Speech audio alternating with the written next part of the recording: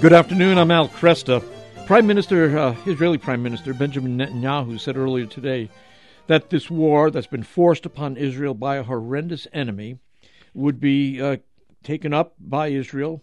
Citizens of Israel, he said, we are in the third day of this war. We are fighting for our home and for our existence. His comments came as Israel's military said it has retaken control of all communities around Gaza, more than 48 hours after Hamas launched a surprise attack.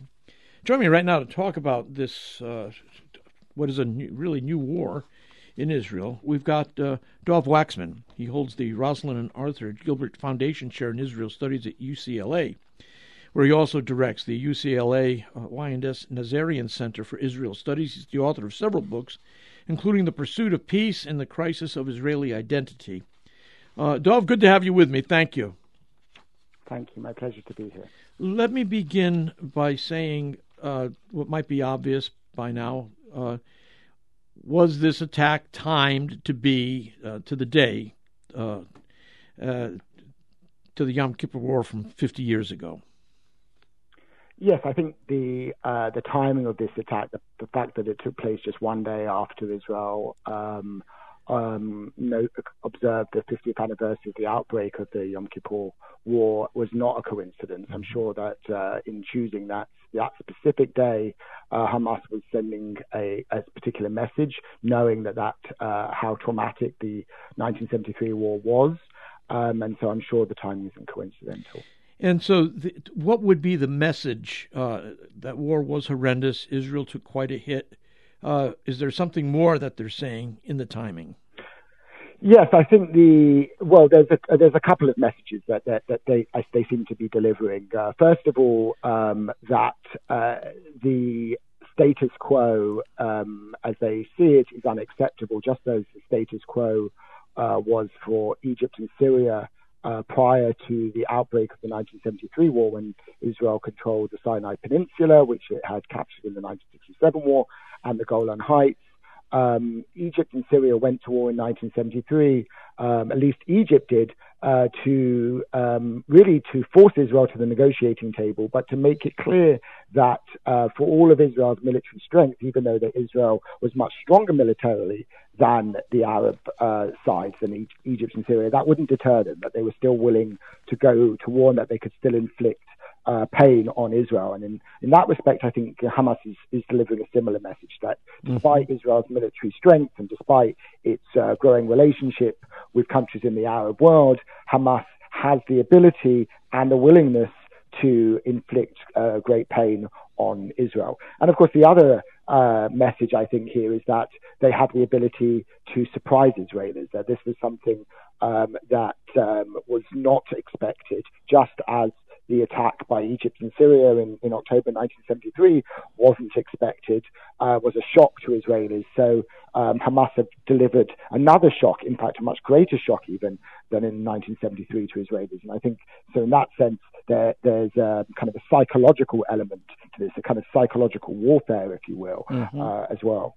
Let me ask a question related to this. It's reported that Hamas is also threatening to begin executing Israeli hostages taken in Saturday's attack from the Gaza Strip, and that they plan to broadcast these executions. A spokesman from the Al-Qassam Brigades, a branch of Hamas, warned in an interview with Al Jazeera that the group would begin killing one hostage for each Israeli airstrike that lands in Gaza without forewarning. Is that believable? Sadly, it is believable. Now, I wouldn't have thought maybe a week ago that it was believable. I wouldn't have thought that Hamas would stoop to such depths. In the past, now, certainly, we shouldn't kind of sanctify Hamas. They're a brutal terrorist organization. They've been responsible for the deaths of many innocent civilians. But I think, we, in the past, one wouldn't have thought they would have executed hostages. They held, for example, the Israeli soldier Gilad Shalit captive for many years, but didn't execute him or torture him. Whereas this kind of a threat this is something that one would expect from an organization like Al Qaeda right. or ISIS. Right. And in fact, that is what ISIS and Al Qaeda have done. And analysts generally distinguish between groups like Hamas, which though they're willing to use terrorism, have some restraints on their use of violence, or at least we thought they had some restraints on their use of violence. They're willing to use violence against civilians, but not to the same extent and not in the same savage manner and shocking manner that, say, Al Qaeda and Islamic State have done. But what Hamas did on Saturday, massacring Israeli civilians in large numbers, slaughtering them and shooting them at close range, that's much closer to the kinds of violence perpetrated by groups like Al Qaeda and particularly Islamic State, and this threat is also on a par with that. So I think it's really very, very worrying. It's clearly clearly what Hamas are doing is hoping to use the Israeli hostages basically as human shields, and also to use them as bargaining chips in order to try to obtain the release of Palestinian prisoners in Israeli jails. Mm-hmm. We shouldn't forget here we're talking about not just Israeli soldiers who are held captive in Gaza Strip, but women and children and the elderly. Yeah, no, very important point. For people who don't follow what's going on in Israel very carefully, they may wonder, what's the relationship between Hamas and the PLO? Well, Hamas is not a member of the PLO. The PLO is the official organization that represents the Palestinians as a whole, the Palestinian nation as a whole. And the PLO represents Palestinians all around the world, not just those in the West Bank and Gaza Strip or inside Israel. But the PLO has really kind of been eclipsed in some respects in recent years by the Palestinian Authority. Now, both the Palestinian Authority based in the West Bank, headed by President Abbas.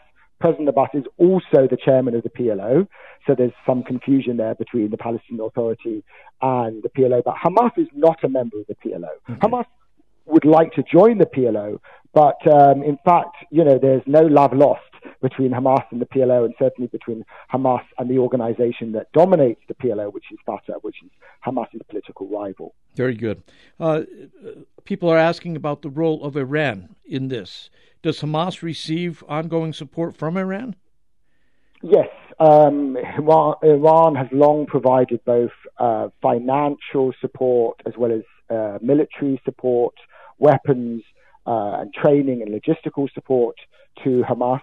And it's very likely that Iran would have approved of this operation and certainly has expressed support for it. But that doesn't mean that we should jump to the conclusion that Iran instigated this operation or see that or assume that Hamas is simply acting on Iran's orders. There's some speculation about that, but I don't think as yet there's any clarity.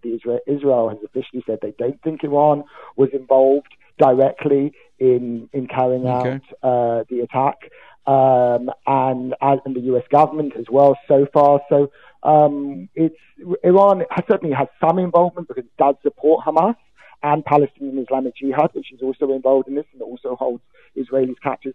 But I don't necessarily think we should jump to the conclusion, and we have to be very careful before reaching that conclusion, because if Iran is directly involved, then the risks of actually conflict between Israel and Iran are likely to grow. Mm-hmm. So it's a very, very delicate situation right now. Is anybody speculating on the role that the recent intended rapprochement between Saudi Arabia and Israel, did that play any role in Hamas's attack? Yes, that certainly seems also to have factored into the timing of Hamas's attack. I mean, on the one hand, I don't think we should see it as direct response to what's the kind of increased U.S. diplomatic efforts in recent weeks to broker a deal between Israel and Saudi Arabia, because this attack by Hamas was months in the planning. This is something that they must have been planning for quite a long time. The level of coordination of this required months of planning. But I think it is very likely that the timing of when this attack took place was partly linked to that, because normalization between Israel and Saudi Arabia isn't just a threat to Iran, which is why Iran would have approved of this attack as a way to disrail the attempt to produce this agreement, because obviously Iran doesn't want to see any sort of growing relationship between Israel and Saudi Arabia. But it was also a threat to Hamas as well, and Hamas would have seen this as a threat to its own interests. And so I'm sure trying to prevent that agreement from taking place, if in fact it could have happened, we won't know, was part of Hamas's agenda, and they may well have succeeded in that respect. Does the Biden administration have a plan to deal with this? Were they in any way complicit in this? Were there failures of intelligence and military readiness on both, on Israel's part? Go ahead. It's too soon to know what was known by intelligence agencies and whether there was any intelligence information available pointing to the possibility of an attack. We will find out, no doubt, in the months to come.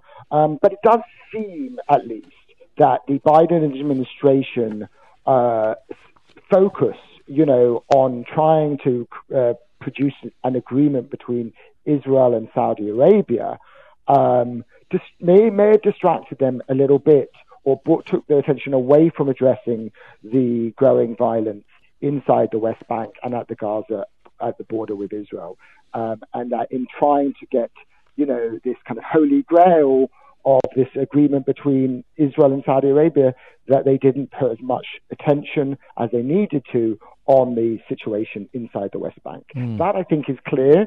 And the situation in Gaza. And more broadly, since the war of May 2021, we've known that this situation between Israel and Hamas can escalate at any time, that it's a fragile situation, that allowing 2 million or so Palestinian civilians to live under blockade for so long is a very combustible situation. And the Biden administration, like its predecessors, really didn't do anything to address that the problem of the suffering of Palestinians in the Gaza Strip. About 15 seconds. Will this mean the end of Likud's influence, just like in 73 it meant the end of Labor's influence?